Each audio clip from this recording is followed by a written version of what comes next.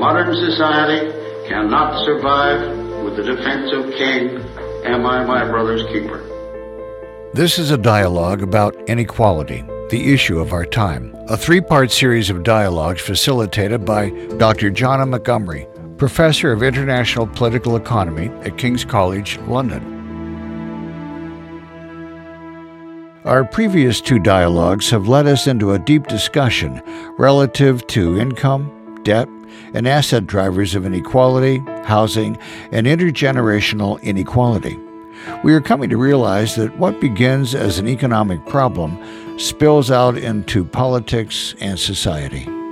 When we see poisonous, racist, bigoted discourse in our public arena, if it's coming from politicians, if it's coming from media outlets, wherever it's coming from, it has a profound impact on everyday people. He's using populist rhetoric to cover up a hard right agenda. He wants to end Medicare as we know it, wants to cut research into health care, cut public education, go against protections of labor. We are so polarized that we will polarize around absolutely anything. People only want to watch what they already agree with. Have you stoked the fire of racism, Prime Minister?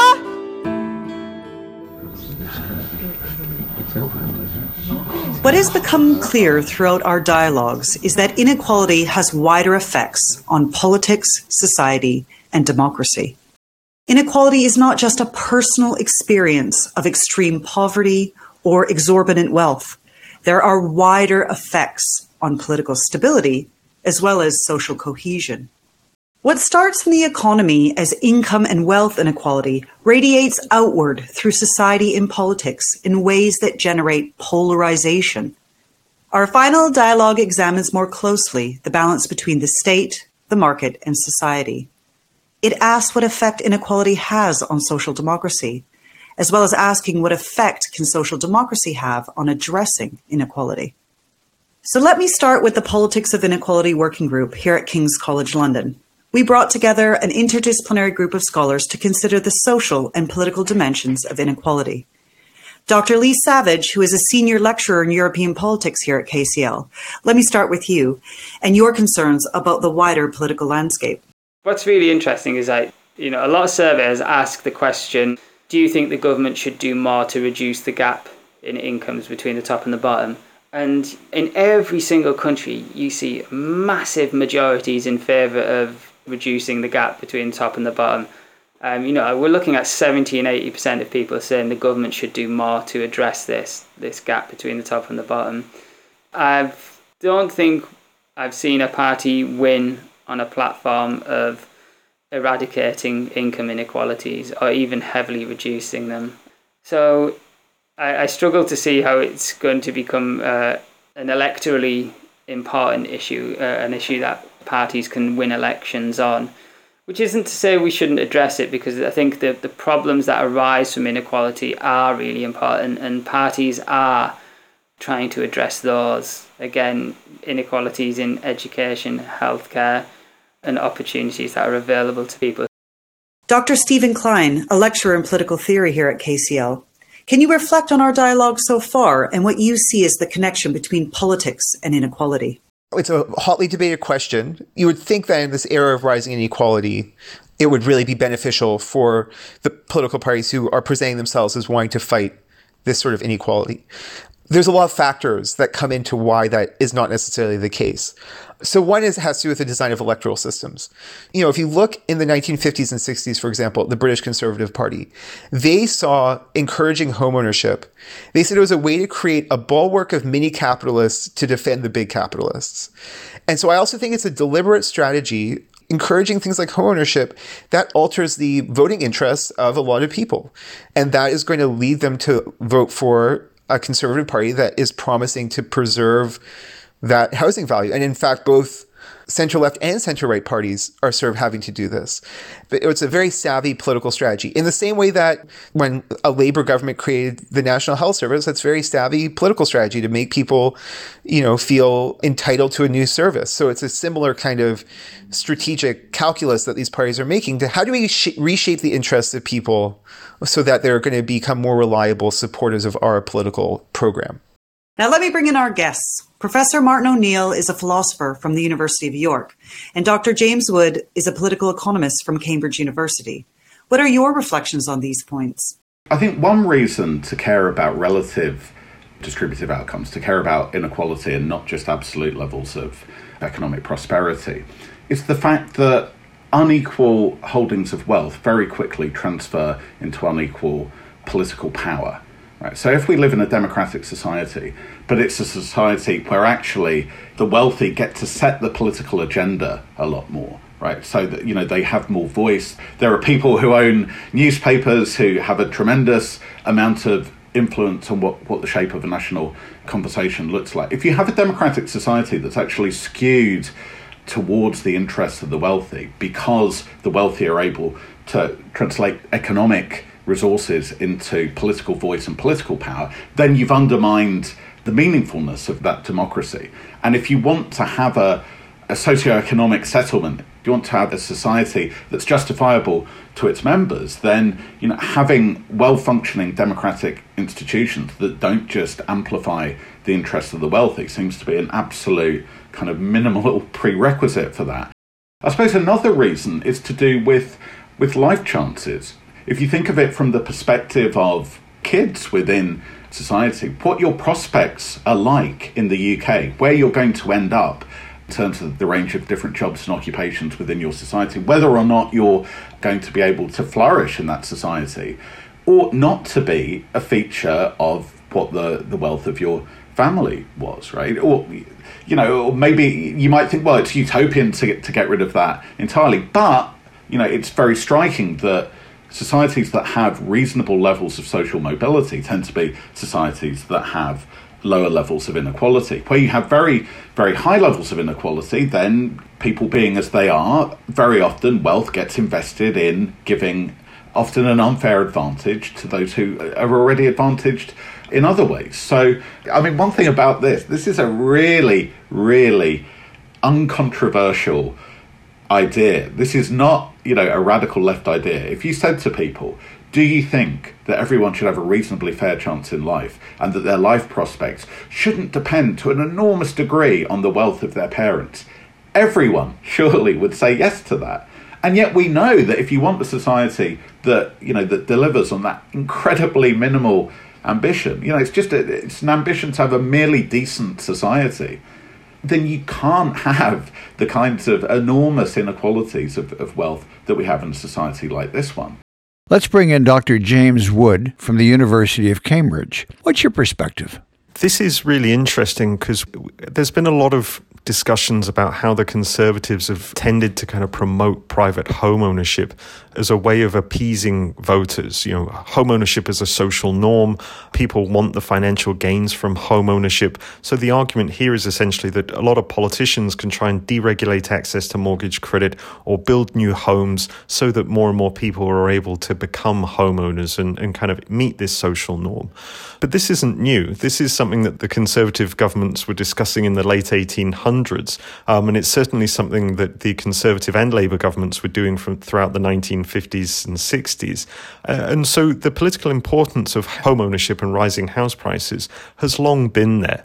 The problem that we're faced at the moment is this tension between the fact that the housing market is sort of at peak saturation. It can't keep going up for absolutely ever. And you can't just keep pumping credit into the system without it sort of grinding to some sort of crisis halt. And so what you're actually seeing is that some markets are experiencing house price declines. This is leading to a lot of political dissatisfaction. I think the biggest question for me is just what is politically necessary to actually make any changes. You know, we can all see that it's a huge problem, but actually trying to address it is a whole separate issue. That's something that I think really needs to be sort of borne out an awful lot more. What is clear then is where inequality is concerned, there is a balance to be struck between the state, the market, and society. And this is the very stuff of politics.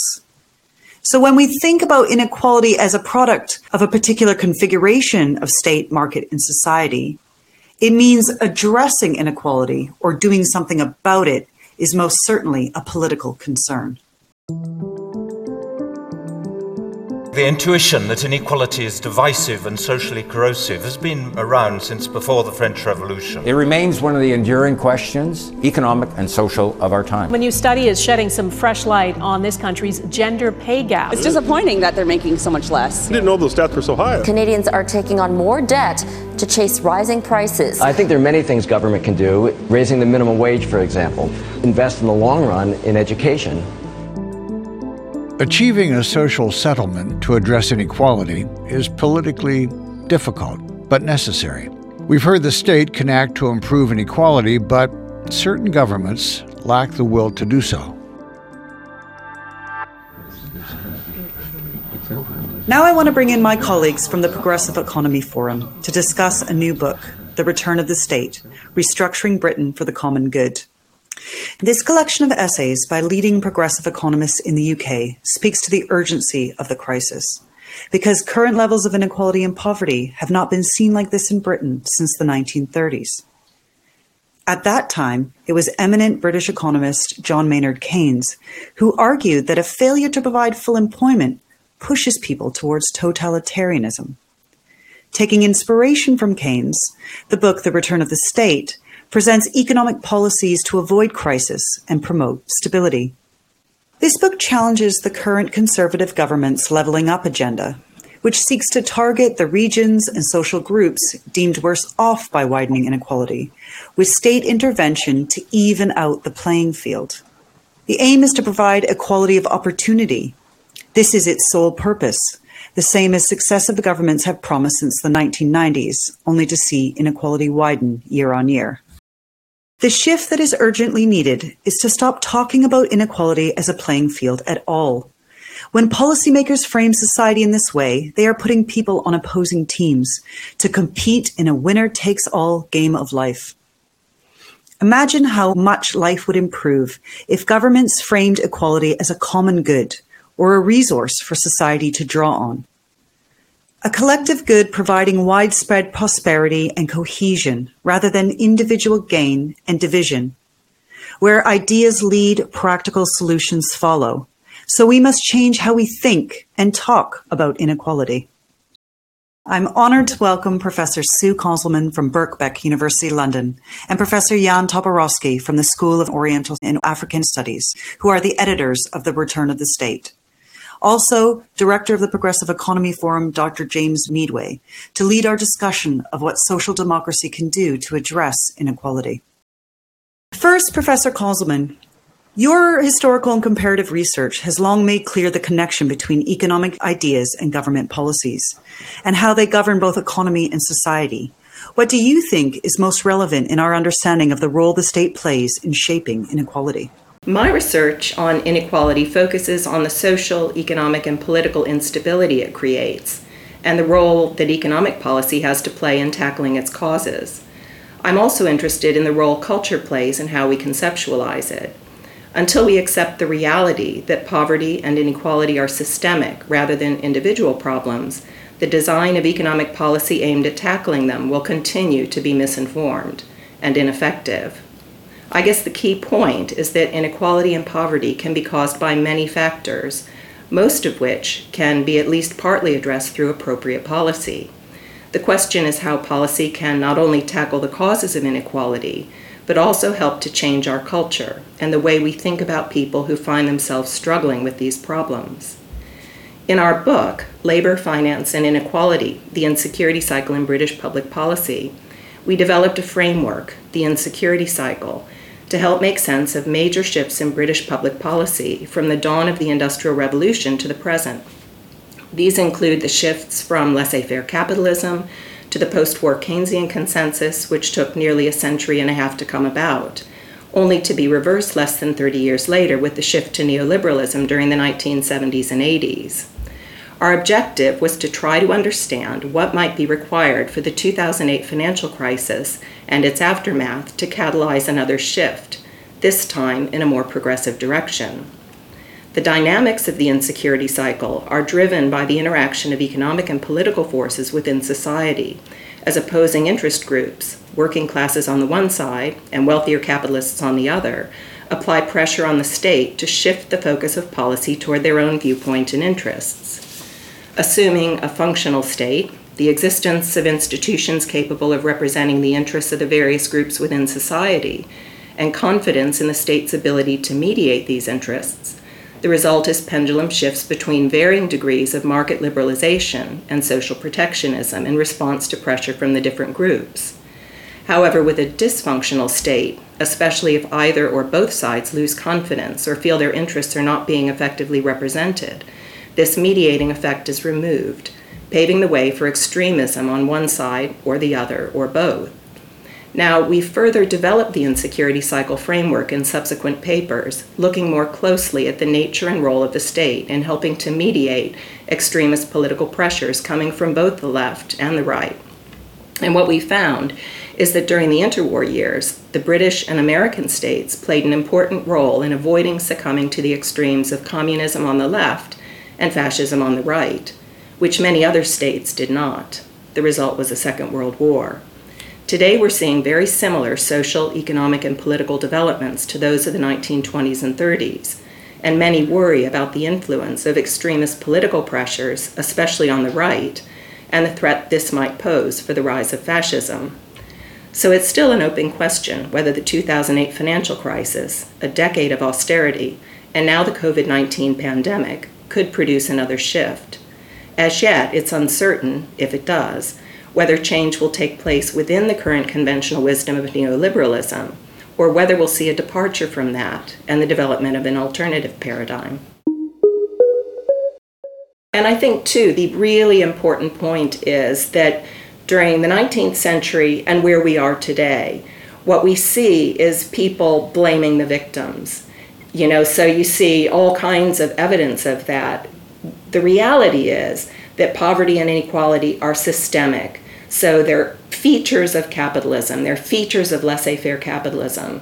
And during the interwar years, because of the research Keynes was doing and a lot of others like him, Adolf Berle in America, so you had people who were looking carefully at the economy and unpicking the way the economy actually works and recognizing that if you have an economy where you don't have a state taking a role in social and economic regulation of some sort, you're going to have poverty and inequality. That's a systemic thing, and they're not any fault of the people who find themselves in that situation. It's a feature of unregulated capitalism. If you recognize that, then you're going to introduce policy to deal with the systemic problem that's a feature of unregulated capitalism. We're back to the Victorian idea that people are poor, people are unemployed, people are disabled because it's their fault. My more recent work, some work that I've just started doing with Hanna Szymborska, links up with the fact that we should not look at inequality or just data on inequality as showing a particular problem. We need to put that data into a social context. And the particular social context that I have in mind is the context of social stratification. What Polish sociologist Ludwik Krivitsky called many years ago industrial feudalism, by which he meant an industrial capitalist society, but one in which stratification takes place in such a way that precludes mobility between social strata. So, one of the claims of free market economics is that if markets are free, then everyone has the same opportunities and you can rise through society on the basis of your merit and your abilities, your willingness to work hard. What Krivitsky argued was that in a society which is economically stagnating, you may get a situation arising where it's not possible for people to move between classes. So if you're born into the working class, you cannot get into the middle class. If you're middle class, it's more difficult to get into a class of super rich. Now, inequality of income and inequality of wealth plays a crucial part in this suppression of social mobility, because when income inequality gets greater, when wealth inequality gets greater, it becomes much, much more difficult for any individual, however talented, to acquire the wealth and to move up into the next social stratum above them. Professor Toporowski, Jan, let me ask you specifically. The Return of the State concludes with your reflection that for the UK to achieve recovery, there must be more than just token public works. There needs to be a comprehensive investment in the betterment of society. Considering these dialogues so far, in particular how inequality relates to the asset economy and social stratification, what do you see as important when thinking about the role of the state? I think the change starts by looking at the problem of inequality in a much broader social context, looking at the types of stratification that we have in society, looking at the lifestyles and the financial practices that go with those, with that stratification, and then seeing where this creates obstacles to social mobility. I think the old idea that we can address the problem of inequality simply by taxation, by redistributive taxation, higher taxes on the rich, higher incomes for people at the bottom, or welfare provision for people at the bottom, it's oversimplifying the problem. It doesn't deal with a problem which is fundamentally, if I can use the term, endogenous to the way in which we in society organise how we live, how we operate, and how we operate our assets and our property in order to use credit in a way that supports our lifestyle and that gives us security. So we actually need to look at this in a much broader way than just in a redistributive way. I say this also because I don't think that you can equalise income and wealth simply by taxation and welfare provision. We need to go beyond that. We need to address the issues in the housing market. We need to address issues like pensions, pension provision, and welfare provision. Beyond that, fundamentally the question of employment. So much inequality really, and so much of the problem of poverty arises not because of inequality of income, but because of unemployment. And the inequality of income arises because of unemployment. It's only because we have an unemployment problem that we have people on 0-hour contracts and being paid or not paid for work that they do. I just want to bring in Dr. James Meadway. Can you expand on these ideas and reflect on how they might be applied in a practical setting? Do we actually want to think of growth as measured by monetary GDP as the desirable outcome to get to? Right? Because there are any number of environmentalists who raise the quite correct point that simply saying let's go for growth, as we usually think of it, increases in GDP, has two things. One, the link between increasing GDP and rising wages and incomes, improving living standards for most people, has broken down quite dramatically, at least in the last 10 years and arguably longer.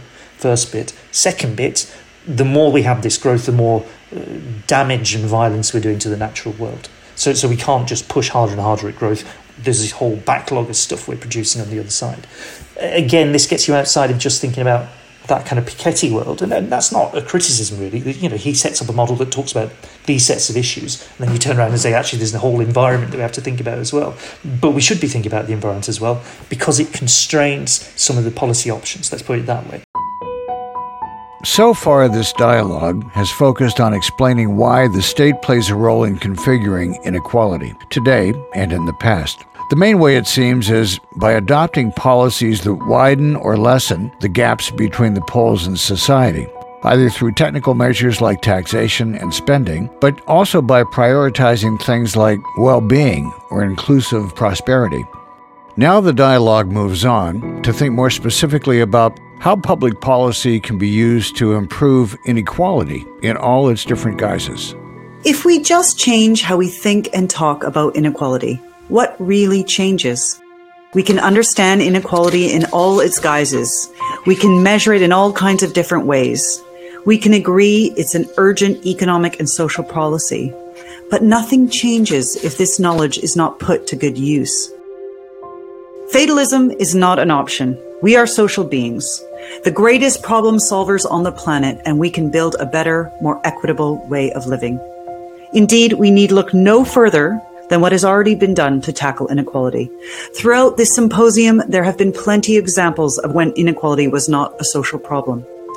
And this suggests that changes in economic ideas and government policies can lead to improvement or worsening of inequality. If something can be done, it can be undone. But the question still persists. How do we do it? And what exactly do we do? To answer these questions, I've invited all symposium participants to offer their reflections on what can be done. What small idea can be put into action that can bring about big changes, or what big idea, when put into action, will lead to many small, meaningful changes. So to kick us off then, Professor Sue Koselman from Birkbeck, what did you want to add? Well, in our new book, The Return of the State, many of the contributors see inequality as one of the greatest challenges of the 21st century, and they suggest progressive policy solutions to tackle it. One proposal is to move away from the current obsession with economic growth as measured by GDP and focus on human and ecological well-being. Now, this idea has a very long history, dating back to the 1960s, when the American Senator Robert Kennedy made the point that gross national product, rather than measuring the things that contribute to our well-being and happiness, measures everything except what makes life worthwhile. And you may also be surprised to know that this idea has already been successfully implemented in nations, states, and cities around the world, including the United Kingdom. The governments of Scotland, New Zealand, Iceland, and Wales, for example, have committed to building well-being economies through innovative policies supporting the United Nations Sustainable Development Goals.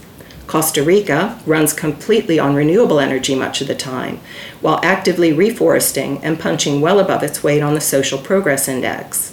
Slovenia has a societal vision for 2050 that focuses on learning for life, an innovative society, trust, quality of life, and an identity that's both inclusive and outward-looking.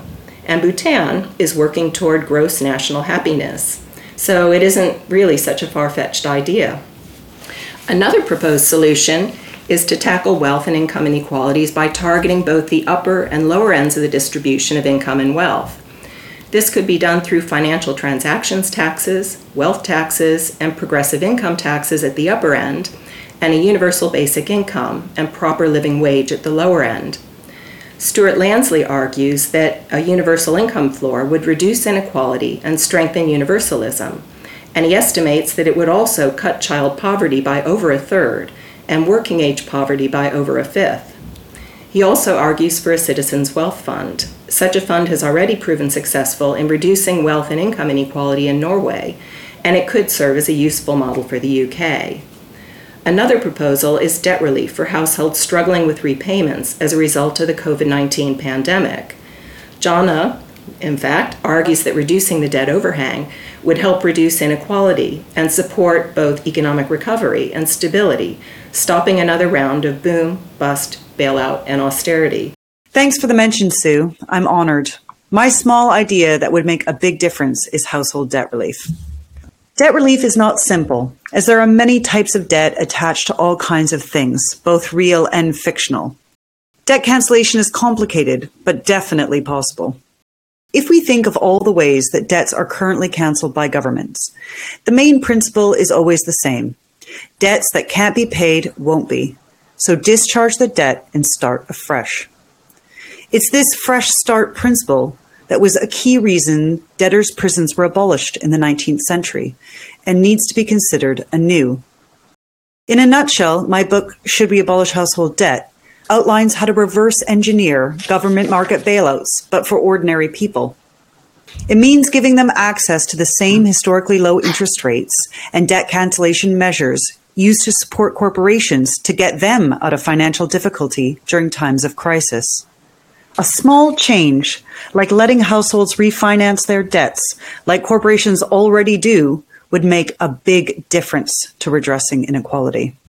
This will allow people to pay less interest on their home or car loan, their student loan or credit card, or any other type of debt that people already have. It gives those people access to their own money to spend, save, or invest elsewhere. Giving everyone access to the same rate of interest on credit is equalizing. It reverses the poorer pay more effect, as well as the perils of compounding interest.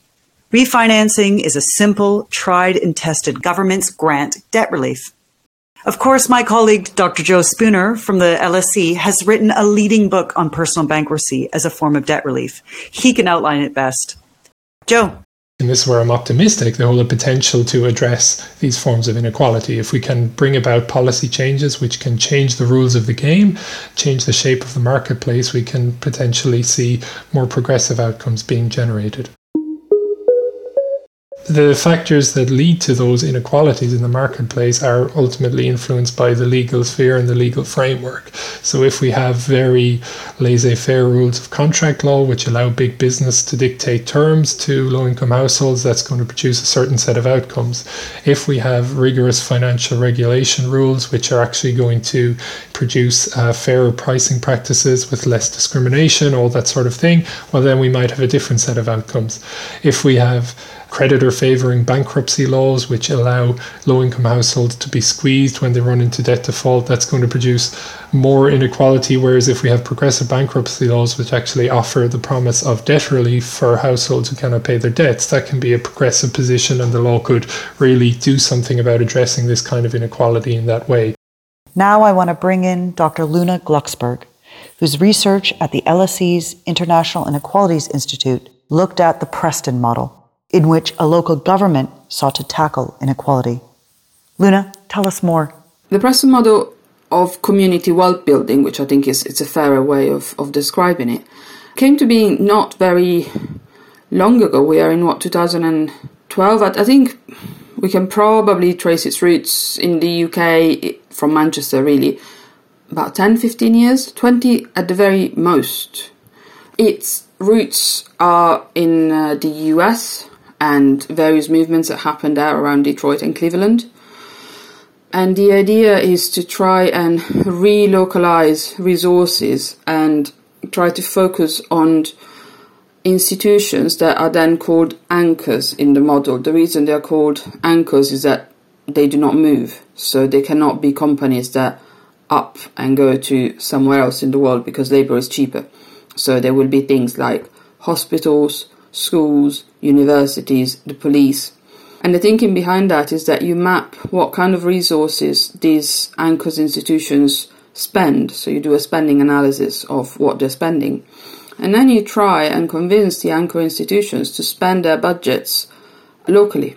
So their procurement is done locally. And instead of using multinationals that will then siphon money out of the local economy, you try and make sure that it's people in the local economy who get the business. Through that system, what they have also done in Preston, because the Preston variant of this model is heavily invested in by the local state, the local council, and so they have been able to do things such as raising a lot of workers to living wage levels, so their income has gone up, and this has made apparently a very big difference for women who are often, because they tend to be in part-time positions, so these women have been overwhelmingly beneficiaries of this model. Another part, which is still to come, because obviously these things take time, would be to then develop and help incubate, which Preston is doing, cooperatives, so that the work that companies do for these anchors, for example, or for other things, are workers-owned cooperatives. So again, the principle is to try and share wealth, assets and income more equally and more locally. Thank you, Luna.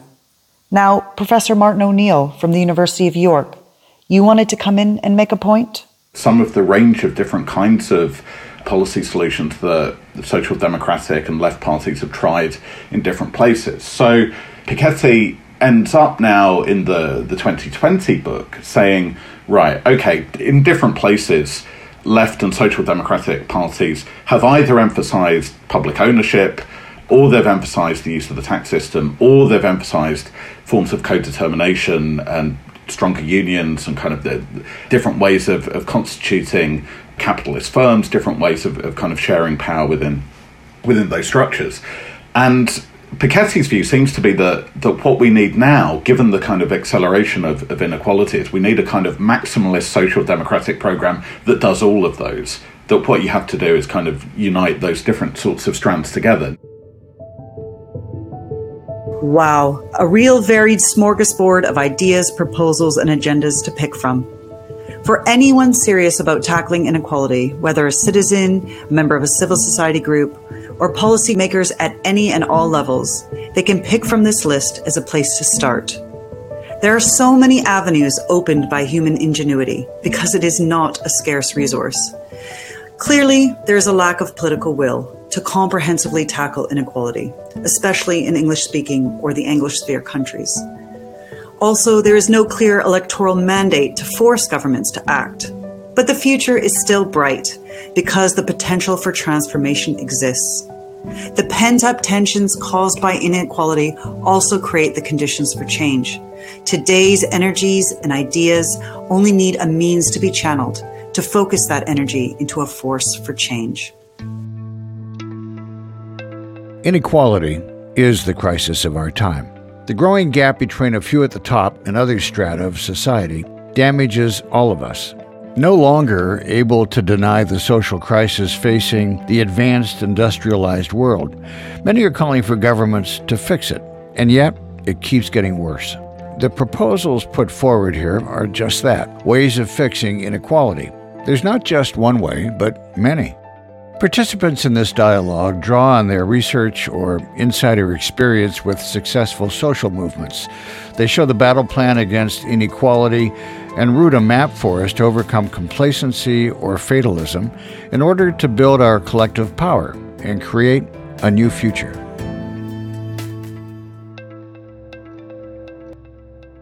Inequality is the issue of our time, a societal, man-made problem with many possible solutions.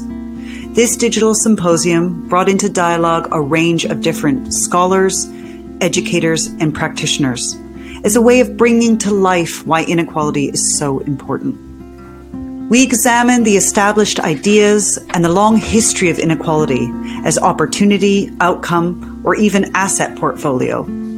There is a consensus that inequality is primarily structural and that individual behaviors play a much less important role than previously thought.